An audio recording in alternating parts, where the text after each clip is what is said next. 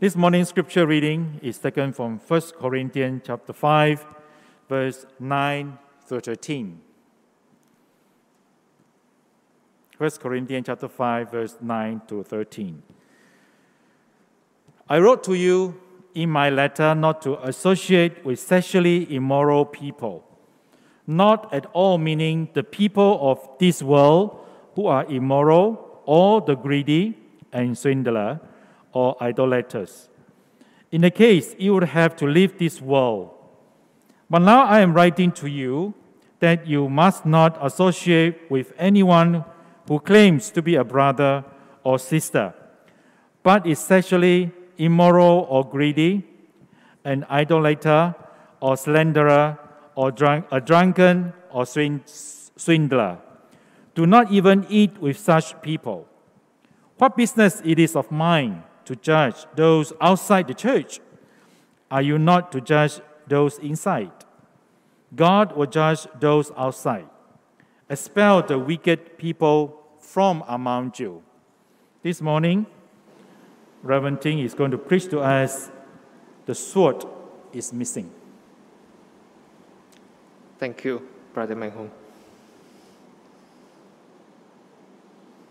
Let us look at this. Do you know of this art piece? This is a painting by Leonardo da Vinci, The Last Supper. And this is very famous, I guess. I'll show you two pictures and you tell me what is the difference. This is the first picture, and I guess I press. This is the second picture. Can you spot the difference?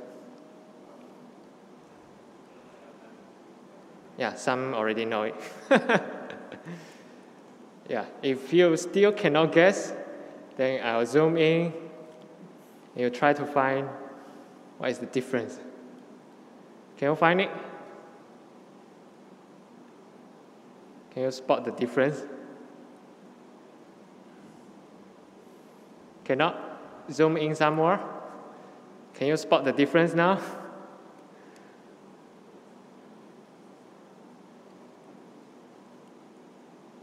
Some more. Now can you see? What is the difference?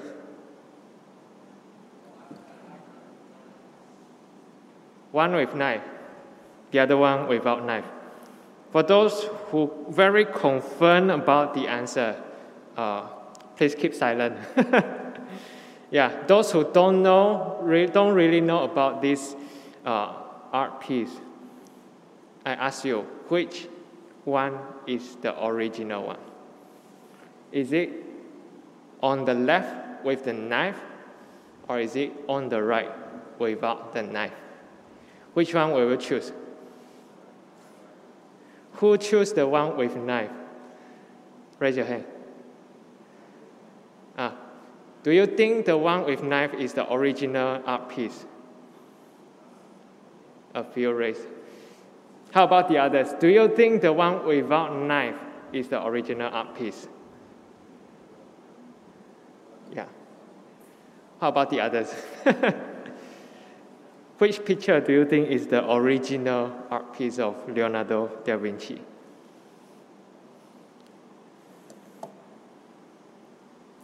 It's actually with the knife. If you are a graphic designer, I guess you can tell from there. I try to rub the knife off. I rub the knife off and make it without a knife. And that person holding a knife is Peter. And that is the Last Supper. Can you imagine that? The Last Supper, Peter holding a knife in that occasion. In our church nowadays, why don't we decorate our Last Supper with a knife there? I think no church did that. I'm not sure, but I guess we don't think about it.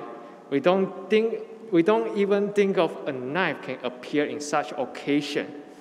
Why is there a knife in Peter's hand. Did Da Vinci, he did something wrong? Is it that he just simply drew a knife there? What is his reasoning? According to Bible, Jesus told the disciples to buy knife. Do you know that? You don't know. Jesus told disciples to buy knife. If you don't have knife, sell your clothes and buy a knife. That is what Jesus said to the disciple. And that is why there is a knife in his painting. And the painting is right.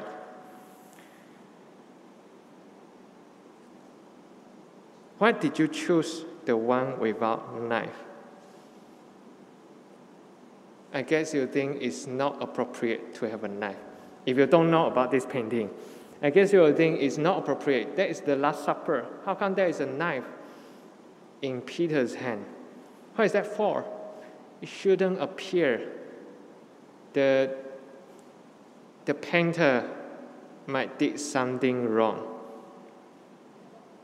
That is our feeling. And that is the greatest problem of the church.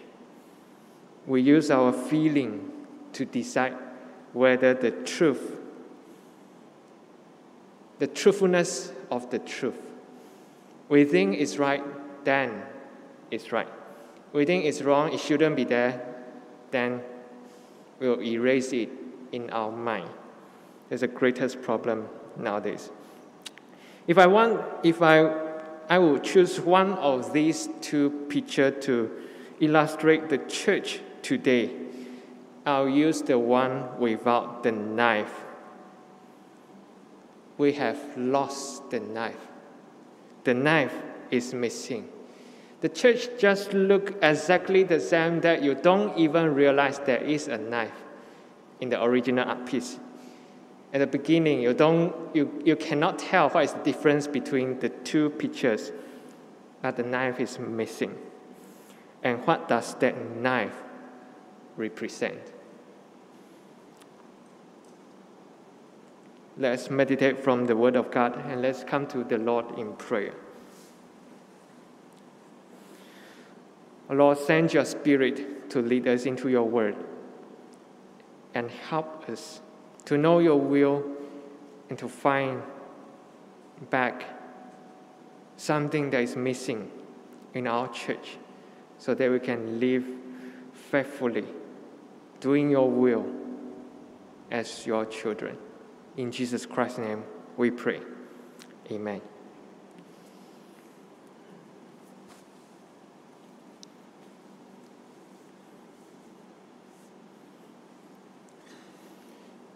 Let us look at the passage again. Paul said, I'll read to you, 1 Corinthians chapter 5, verses 9 to 13. Paul said, I wrote to you in my letter not to associate with sexually immoral people, not at all meaning the people of this world who are immoral, or the greedy and swindlers, or idolaters. In that case, you have to leave this world. But now I am writing to you that you must not associate with anyone who claims to be a brother or sister, but is sexually immoral or greedy or an idolater or slanderer, a drunkard or swindler. Do not even eat with such people. What business is it of mine to judge those outside the church? Are you not to judge those inside? God will judge those outside. Expel the wicked person from among you. In this passage, Paul is talking to the church in Corinthians because Corinthians, there are a lot of things that they really did wrong and they sinned against God. And in this chapter, Paul mentions someone did have slept with his father's wife. That means somebody has a sexual relationship with his father's wife. That means his mother, or in Chinese translation, they translate it as the stepmother. So whether is it his mother or his stepmother, we don't know. But that is a very serious issue in Corinthians. But the church don't really did anything. They don't expel such people, and they just leave the issue there. And that will create great trouble to the church. So Paul said to them, they need to seriously look into this matter. So in Paul's letter, not only this, he said in the previously he wrote to them about not to associate with sexually immoral people. And I guess the Corinthians, they misunderstood Paul, because Paul said he doesn't mean that you don't have anything to do with whoever who are immoral. Paul said, if you are thinking like that, then better you go to heaven, because in heaven you will not meet anyone immoral. But on earth, for sure, there are people who are immoral outside the church. But the church need to guard the church so that those immoral people won't be stay in the church, and the church can be kept holy and perfect.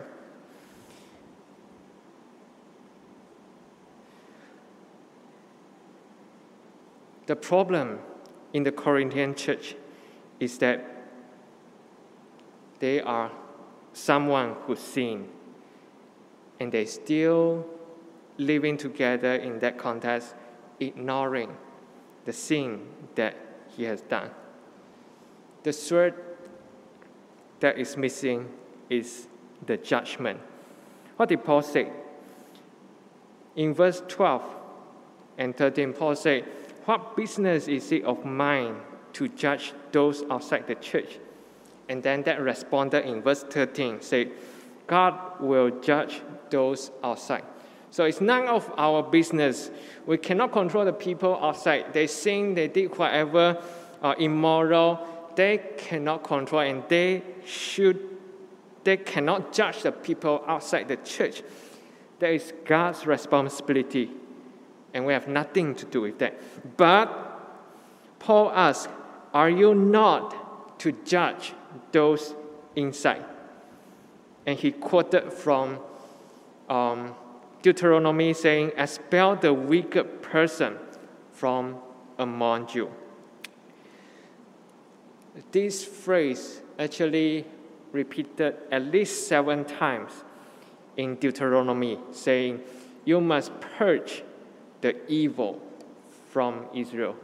You must expel those evildoers out of the community. That's the teaching of the Old Testament. And Paul quoted that one that these Corinthians, the church in Corinthians, they expel, they purge those evildoers among them. That is to judge these evildoers. Is this the teaching of the Bible? Is this the teaching of the Bible? Some hardly nod your head. This is hard. Man, right? This is too hard. Deep down in your heart, you may feel awkward, and this is hard. How come? Why Paul said so? Why in the Old Testament God said so? I guess your feeling is right to be awkward and difficult, because what Jesus said seems really contradict to what Paul said. In Matthew chapter 7, verse 1, Jesus said together, "Do not judge, or you too will be judged." Jesus said, "Do not judge." How come Paul said, you must judge those in your church? Is it contradict? And I guess that is why you feel so hard to accept the different voices in the Bible. I guess your feeling is right, but your understanding is wrong. What Jesus said is that don't judge, or you too will be judged. And Jesus said this to the Pharisees because they have double standards. They treat other people very strictly. They require other people to do as the law did. But they are very lenient to themselves. They don't really care about the sin among them. So that's why they are double standard. So what Jesus is concerning here in Matthew, the focus is double standard, not about judge. I repeat, the focus of Jesus in Matthew is not about judging others. It's about the double standards, especially the Pharisees. They ask people to do all kinds of things. They ask people to obey the rules, but they themselves cannot do it. That's hypocrite, and they are having double standard.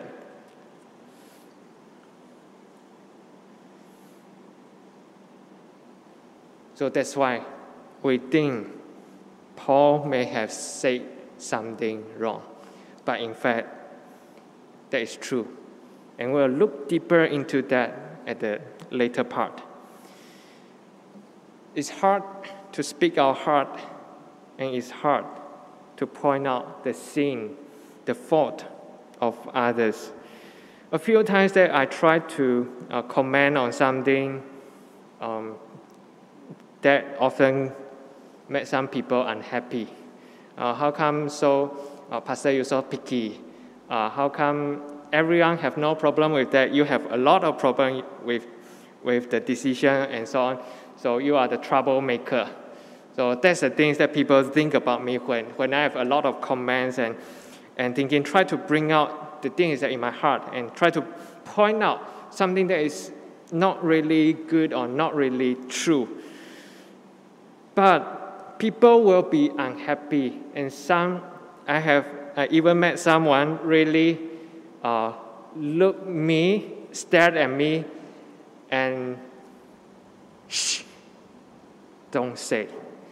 Keep quiet. Beware of what you have said.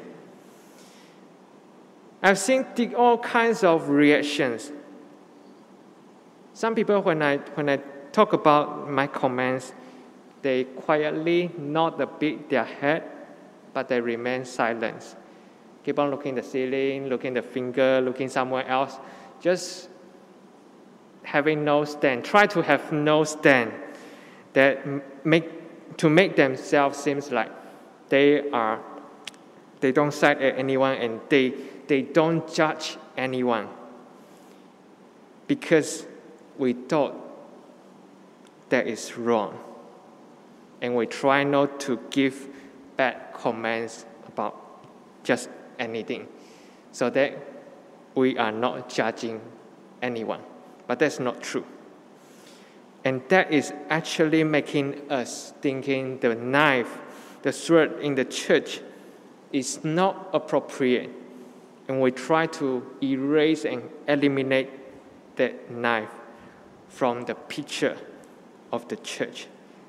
And that is our sin.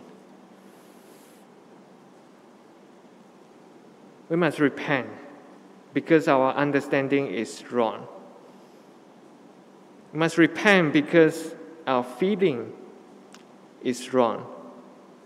The knife lying in the picture,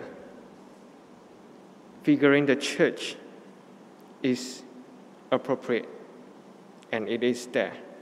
As Paul said, we need to judge the people inside. When I talk about judging others, we can easily go to the other end.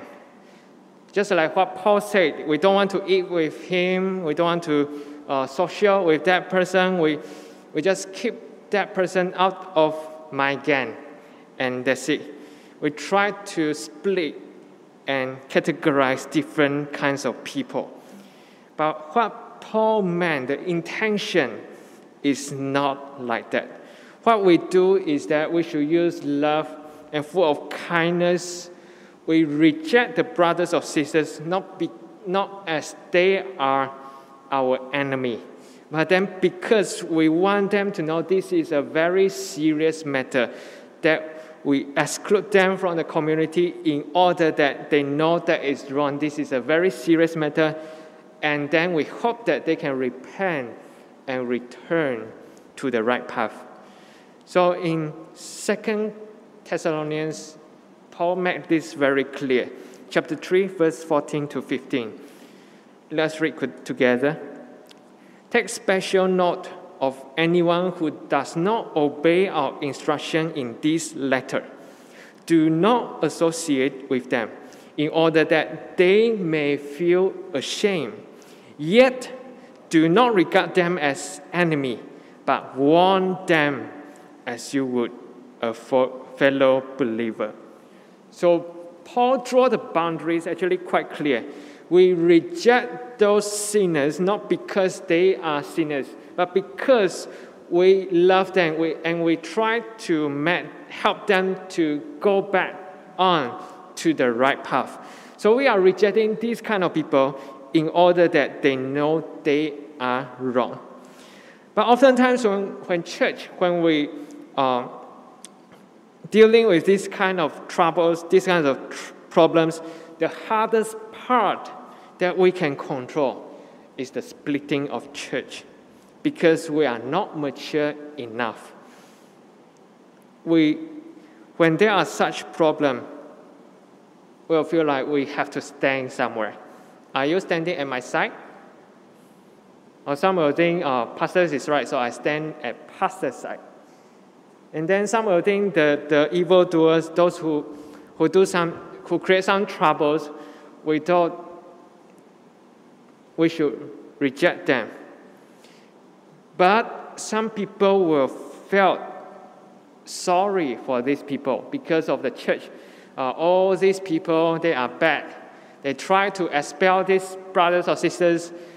They treat them quite bad. So I want to side him. I want to stand with him, although he is wrong. That is due to immaturity of church. And whenever we try to settle this kind of problem, church, if we are not mature, this kind of condition will surely happen. We must repent because our intention is good.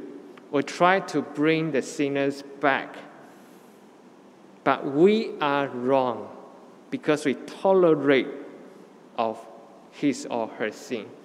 We guess it's okay. Yeah, we can forgive him and let the problem slip, and that's it. Don't be so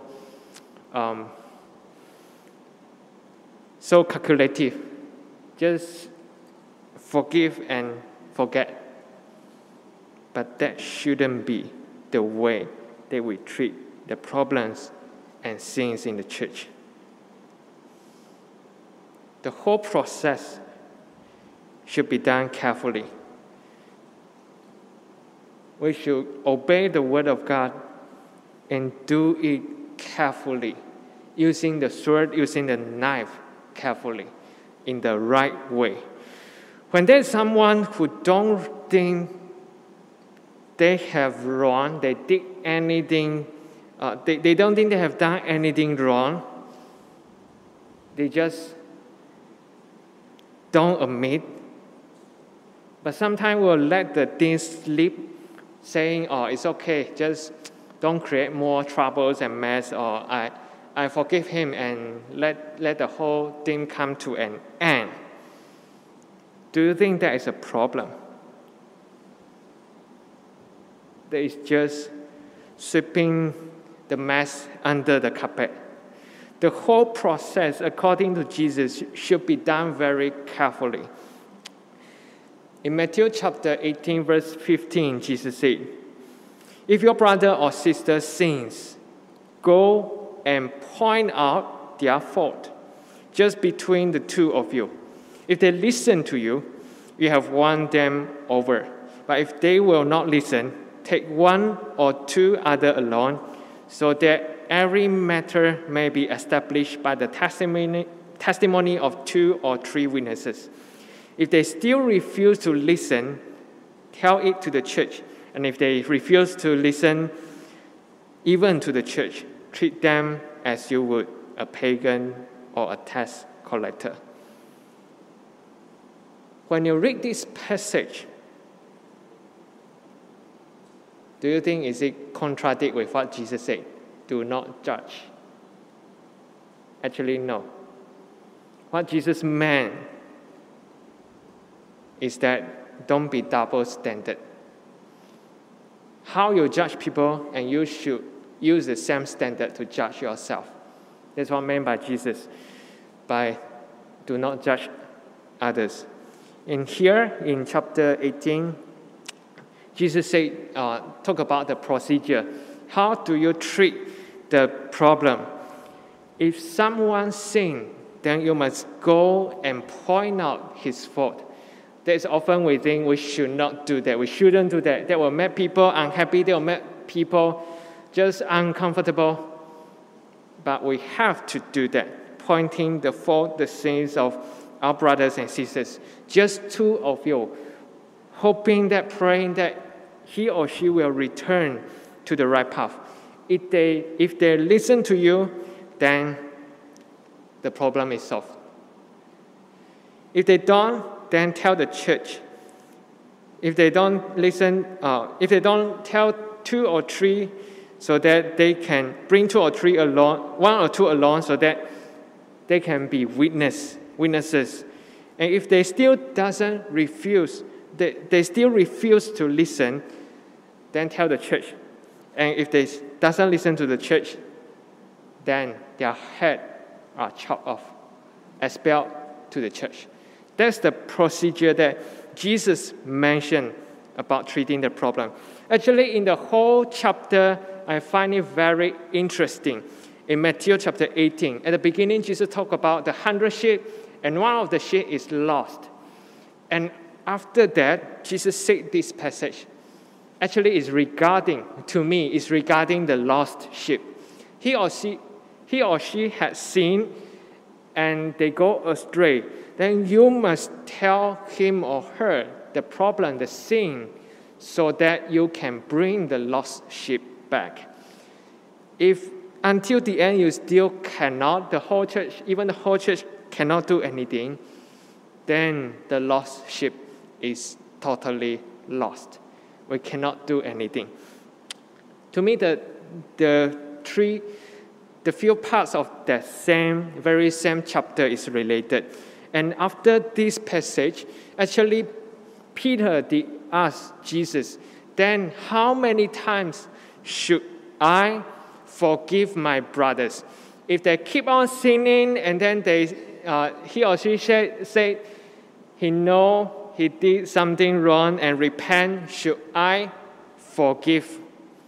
1 time, 2 times, 7 times? Jesus said no, 77 times. So it's all related to me in that chapter, in that very chapter. So Jesus said, this is a procedure of using the sword to judge our brothers and sisters. We find it very challenging and refuse to follow the step. We try to skip because we ourselves felt very uncomfortable. If we want someone to repent, we need to tell them their fault, their sin. That makes us very uncomfortable. And that also makes other people very uncomfortable. So we tend to skip the whole process by saying it's okay. Let the issue slip. I will forgive him or her without that person repent. That's the greatest problem of the church nowadays. We try to forgive whoever without them repent. And that is against Jesus' teaching. Years ago, in Methodist Church, I guess all of you know about the incident. One of the staff of Methodist Book Room have stolen quite a big sum of money from the bookstore. But how the Bishop On and Reverend T, the way they follow through the issue, the case, very carefully, at the same time righteous and kind during the whole process. I guess that is a very, very hard decision to make. As I point out the issue, then should the church bring that person to court? Because we are church, and people are condemning them for putting that person in jail. And church, you said love, how come you put people in jail? So there are a lot of sounds from the ground quarreling because we thought that church shouldn't practice this. But actually not. Church must practice righteousness. And that's what we should do. I'm glad they did that. And actually, after the staff had put in jail, she have 4 children. Then how are we going to do with that? Church are so not loving. Then what to do with her 4 children? So those are the condemnation from different people.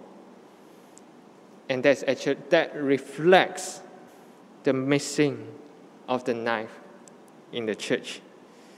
Today we need to repent because we thought we can quickly settle the problems, the sins in the church by just forgiving people without people knowing their problem and ask for forgiveness. Within Jesus' word is way too much work, and that is too hard.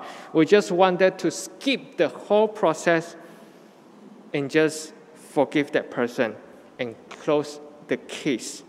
We are not obeying Jesus' word. That is our sin. The sword of the church is missing. We need to find it back. There's a sword is judgment. And we need to use it with the intention that is kind and loving. At the same time, we follow the procedure carefully so that the church can be holy, can be kept holy. And that is what entrusted to you and me. Let us pray.